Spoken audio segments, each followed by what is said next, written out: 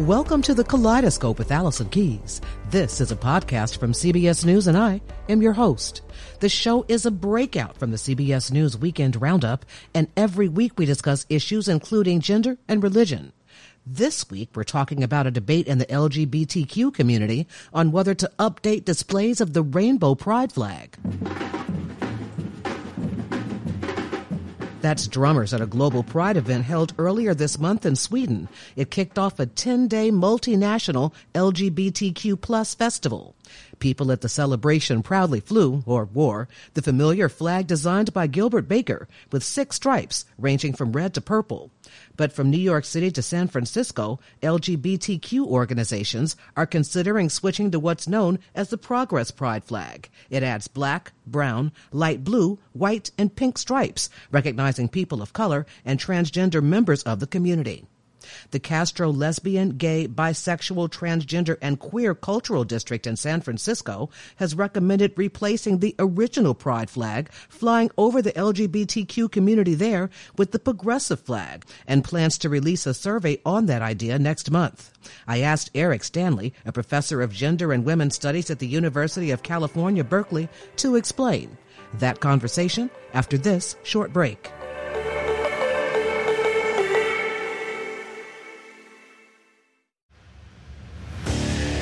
What makes a life a good one? Is it the adventure you have? Or the friends you find along the way? Maybe it's pursuing your passion while striving to protect, defend, and save what you believe in every single day. So, what makes a life a good one? In the Coast Guard, we think it's all of the above and more, but you'll have to find out for yourself. Visit gocoastguard.com to learn more.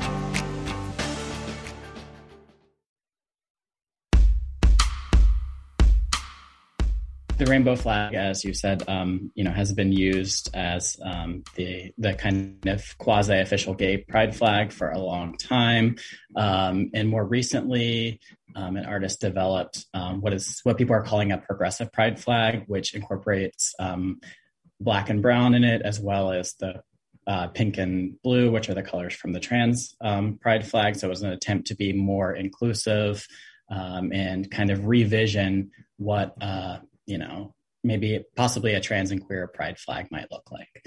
And so that was done. And there's a whole bunch of different versions of this flag and other flags as well. And so the pushback has been, at least in San Francisco, which is where I live, there's the kind of iconic pride flag that flies at Harvey Milk Plaza in Castro at Market and Castro Street. And that pride flag seems to be rather curiously owned by, or at least governed by, the Castro Merchants Association, right, which are business owners. And there's been several attempts to fly alternative flags, the trans flag, the progressive pride flag, and there's been a lot of pushback, right? So the Merchants Association has said, no, you can't do that. And so now there's this kind of standoff around this flag. So for people that don't understand, I know that there has been, shall we say, some unpleasantness between some factions of this community, because there are some that feel that black and brown people have not been represented, their contributions have not been represented, and some of that is behind this progressive flag. But I think a lot of people also don't know that there's been some pushback with trans and queer people who also don't feel included.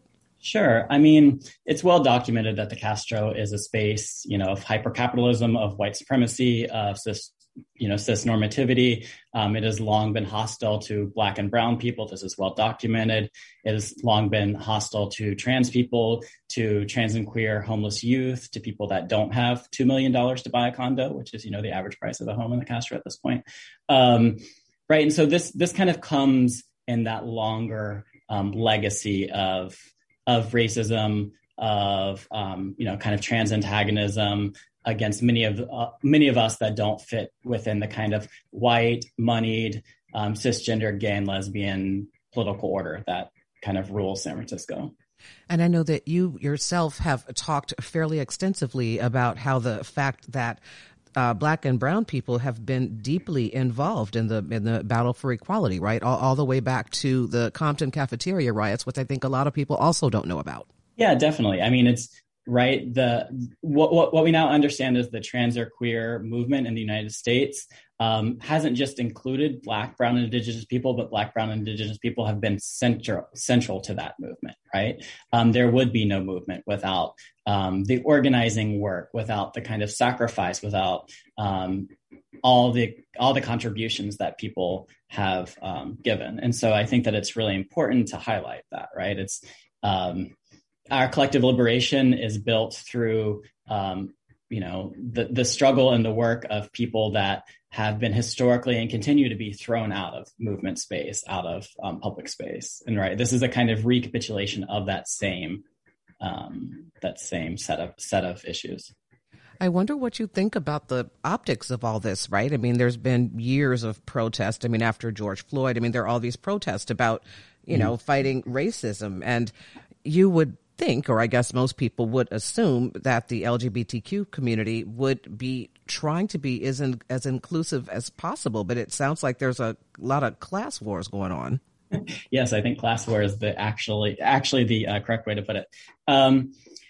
So, I mean, I feel a couple different ways about it. Like and I've talked about this before, but I'm actually like, the flag itself doesn't matter to me. And I'm also kind of surprised that they didn't just put it up, because that would be the kind of quintessential San Francisco thing, to put up the kind of multiculturalized flag without improving the material conditions of the people that it assumes to represent, right? That's usually what San Francisco does. And so I'm surprised they didn't just do that. So this is actually kind of a different twist on that, right? They won't even get to that point. But I think that, and so of course the optics look horrible. I mean, it looks, in a certain sense, right, to me, I think that, the kind of more conservative bent of the people that want to maintain the older pride flag, are making their politics incredibly clear, right? They're not even invested or interested in, even the most minimal symbolic inclusion or social change, right? And the other thing is, I know there have been so many transgender women of color killed over the last few years. And one of the arguments of their advocates is that because the larger community is ignoring the conditions that they live in and ignoring the dangers that they're dealing with. So how is there a way to solve this? Well, the big question. I mean, I think that, again, kind of taking it back to a materialist analysis, I think that what might help to alleviate the unending violences that many trans women of color, particularly Black and Indigenous women, are forced to survive under, are, things like actually affordable and supportive housing, right? That's an incredibly huge issue in San Francisco. There's almost no affordable housing in the Castro in particular, right? Access to healthcare that's supportive and free, and I think that to me, if we're going to confront those forms of violence, we have to think on that level as well, right? We can't hyper-personalize or hyper-individualize it, because we need radical structural change. That's, to me, the only thing that's actually going to create the conditions where people can live full, beautiful lives. And this is not just happening in San Francisco, right? I mean, in New York City, I think there's been a bit of drama about this at the LGBTQ Community Center. And Philly, I think recently, or in the last couple of years, unveiled a new version of its pride flag, which does feature the Black and brown stripes. So this is not just relegated to San Francisco and to rich folk. Yes, definitely. I mean, it's happening all over the place. And we're seeing this kind of, and I don't think that it should just only be understood in a kind of generational way, because there's younger people and older people on both sides of this, right? But I think, taking it back to one of your earlier points, I actually think, race and class and gender are all at the center of this controversy, right? And I think that's just important to always remember. Is this just as basic as some of the people I know are saying, well-off white gay men and lesbian people don't want to be associated with trans or queer because they think of them as other somehow. Yeah, I mean, I think that when one speaks its political ideology, it's important to listen. And I think that, like you said before, this is kind of the symbolic materialization of what they actually think, right? I think that they are invested in holding on to a kind of at this point ruling class, white moneyed version of the Castro that is welcoming to mostly straight tourists. And people that make millions of dollars that can afford to live there, and the rest of us have no place there. And they've made that clear, through generations, right? Marlon Riggs in his film Tongues Untied, documented this, and this is 20 some years ago. So this is not a kind of, for anybody that knows the history of San Francisco, this is not a new revelation. But to your point, it is a little interesting that they won't even pretends like they're interested in some form of even symbolic inclusion, right?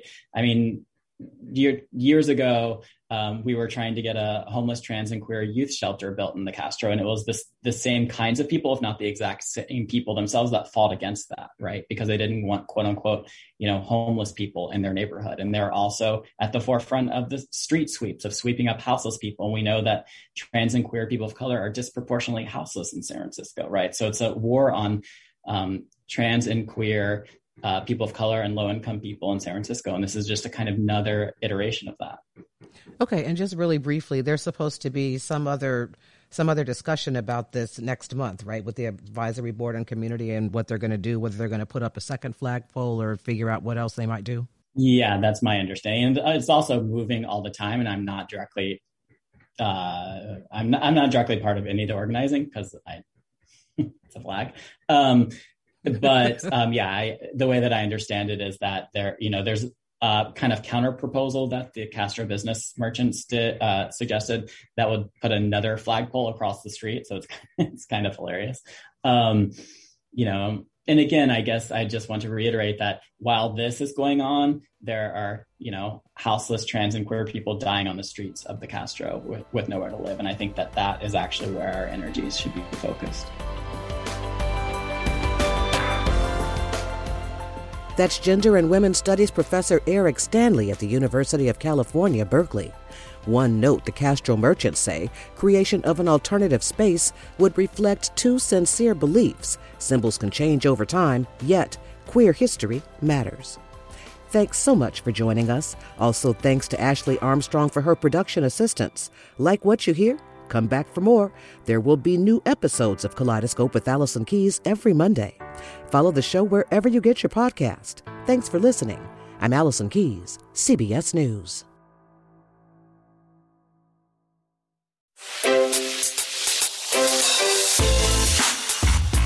Hi, this is Jill Schlesinger, CBS News business analyst, certified financial planner, and host of the Money Watch podcast. This is the show where your money is not scary and it's not boring. It is a show that's all about you. It's your questions that make it possible for me to provide unconventional and entertaining insights on your money and maybe more importantly, on your life. I'm going to be your financial coach, someone who brings common sense and an insider's perspective on how to manage your money and your emotions. And I promise we are going to have a little bit of fun along the way. Have a question from retirement to career changes to college funding? Just send us an email at askjill@jillonmoney.com. Follow Money Watch wherever you get your podcasts. You can listen ad-free on the Amazon Music or Wondery app.